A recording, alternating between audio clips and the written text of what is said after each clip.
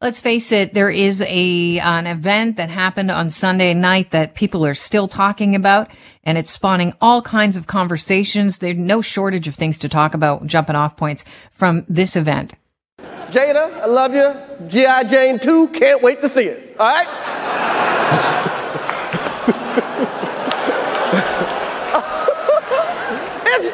that was a nice one. Okay. All right, that is Chris Rock making fun of Jada Smith at the Oscars on Sunday. Things didn't go so well. It was followed by a slap and Will Smith basically losing control and snapping, getting on stage and then going back to his seat and continuing to lose control.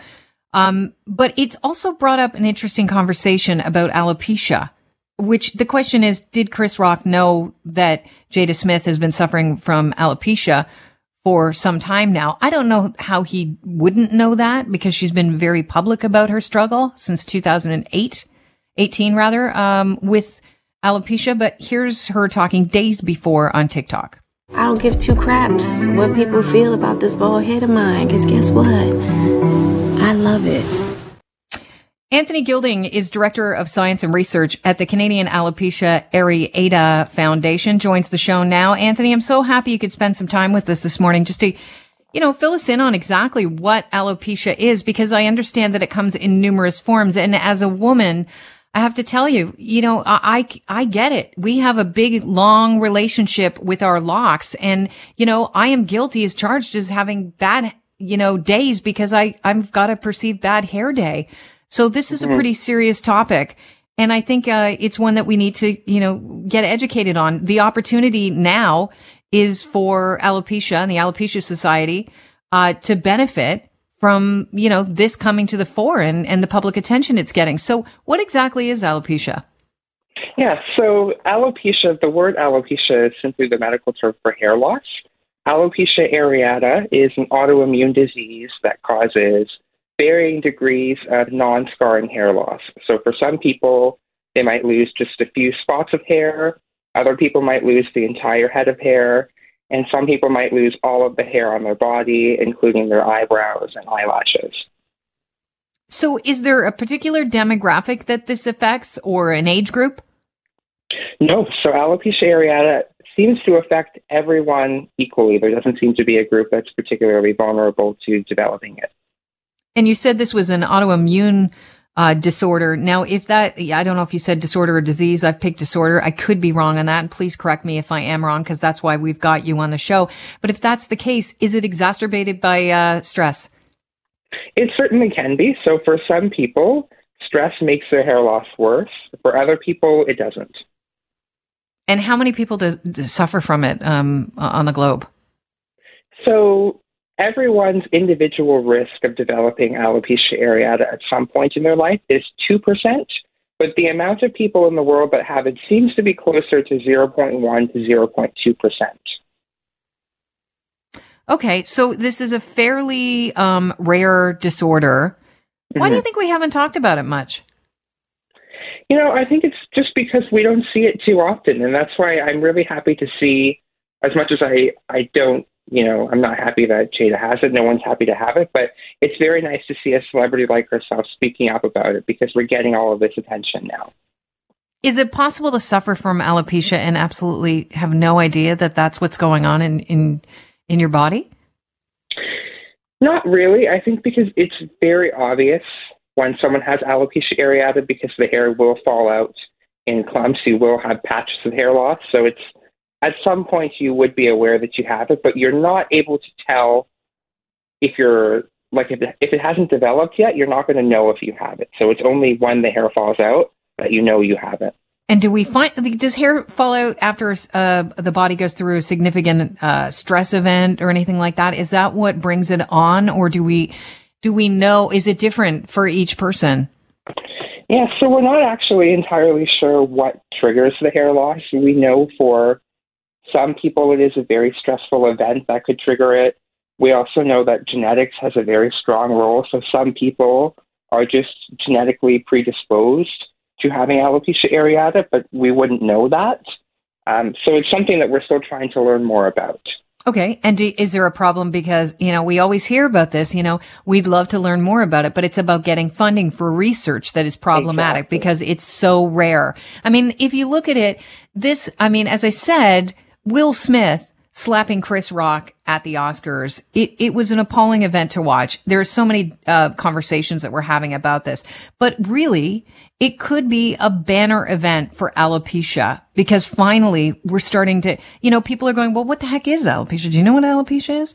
And if we understand what it, if it becomes part of the popular conversation, then maybe people will want to get behind it and start supporting fundraising efforts for it. Yeah, couldn't agree more. So what do you think people should know about alopecia that they don't know? I think they should know that when someone has alopecia, they're losing a lot more than just their hair. We have we associate our identity with how we look. And so when we lose that hair, we're losing our identity. And so I don't think people understand just how burdensome this condition can be. It's very, very tough. Often people with alopecia experience anxiety, depression, social isolation. So I would just want people to be more mindful of the fact that it's not a laughing matter and it's something that needs to be taken more seriously. Right. How can people find out if they're at risk for alopecia? You mentioned genetics. Is there any kind of test right now? No, so that's what makes it incredibly frustrating is right now we don't really know, how to identify if someone is at risk. We know that if you have someone in your family who has alopecia areata, that does increase your own risk of developing it. But other than that, we really don't have any way to determine if someone is at risk of developing it or not. Right. There's no cure, though. There is no cure yet. I'm hopeful that at some point in my own career, maybe I'll find it. But yeah, right now we don't have one. How did you get involved with the studying and research of alopecia? Yeah, so I developed alopecia areata at 14 years old. I was still in high school, and it was very difficult for me. And I've always been interested in science and research. So when I developed it, I thought, maybe this is something I can work on. And I later went on to go to university, and I'm finishing up my degree now. And I got involved with CANAF, where I became the first ever director of science and research. And seeing everyone else who has alopecia has really motivated me because, I know that I'm not the only one that has it and that I can make a real difference if I can contribute to this field. Were you watching the Oscars? And I'm sure you've seen the clip, Anthony. I've seen the clip. I wasn't watching the Oscars, but I did wake up to sort of the aftermath, and I watched the clip after. And how did you feel being somebody with alopecia that works directly for the Canadian Alopecia Areata Foundation? How did you personally feel? Because I would imagine it brought you back to high school. Yeah, it did. It made me very uncomfortable, and it brought me back to those days in high school when I was laughed at, unfortunately. And it kind of reopened that trauma again of experiencing being laughed at. And so it wasn't a good feeling at all to see that. I think it's really interesting because in some cases comedy can hurt, in some cases comedy can help. And I think, right here we're seeing that, some people, depending on how you perceived it, felt it was hurtful. Some people are looking at it like, well, this is a helpful way to bring alopecia out to the fore. There is a silver lining to this. But, I used to work at 102.1 The Edge, our sister station, and we had a guy that worked with Humble and Fred. He was their producer, and his name was Pete Cunio, incredibly talented individual. And he had alopecia and was very open about the fact that he had alopecia. And they would joke about it on the show. And I think that's the first time it ever came up. And what it did was it gave him his power back, the ability to go, yeah, so what? Mm-hmm. Yeah, for some people, it certainly is helpful, but other people, they're not as comfortable with it. So I think it's really just a matter of establishing boundaries, and some people are willing to joke about it and others aren't. Where do you suggest people go if they want to learn more about alopecia and support funding for research? So I would recommend that they visit the CANAF website. It's canaf.org, CANAAF.org, We actually have our Come Together conference this summer, so people can register for that and they can join us downtown Toronto. And on our website, we have a whole bunch of resources about what alopecia areata is, what the impact is, and we also offer a bunch of support. So we have support groups, we have mentorship groups, everything that someone with alopecia areata might need. Anthony, thank you so much. I think you are the person that we needed this morning to walk us through what alopecia is and how it affects people. Thank you. I really appreciate your time. Thank you so much for having me. Have a great day. Anthony Gilding is Director of Science and Research at the Canadian Alopecia Areata Foundation.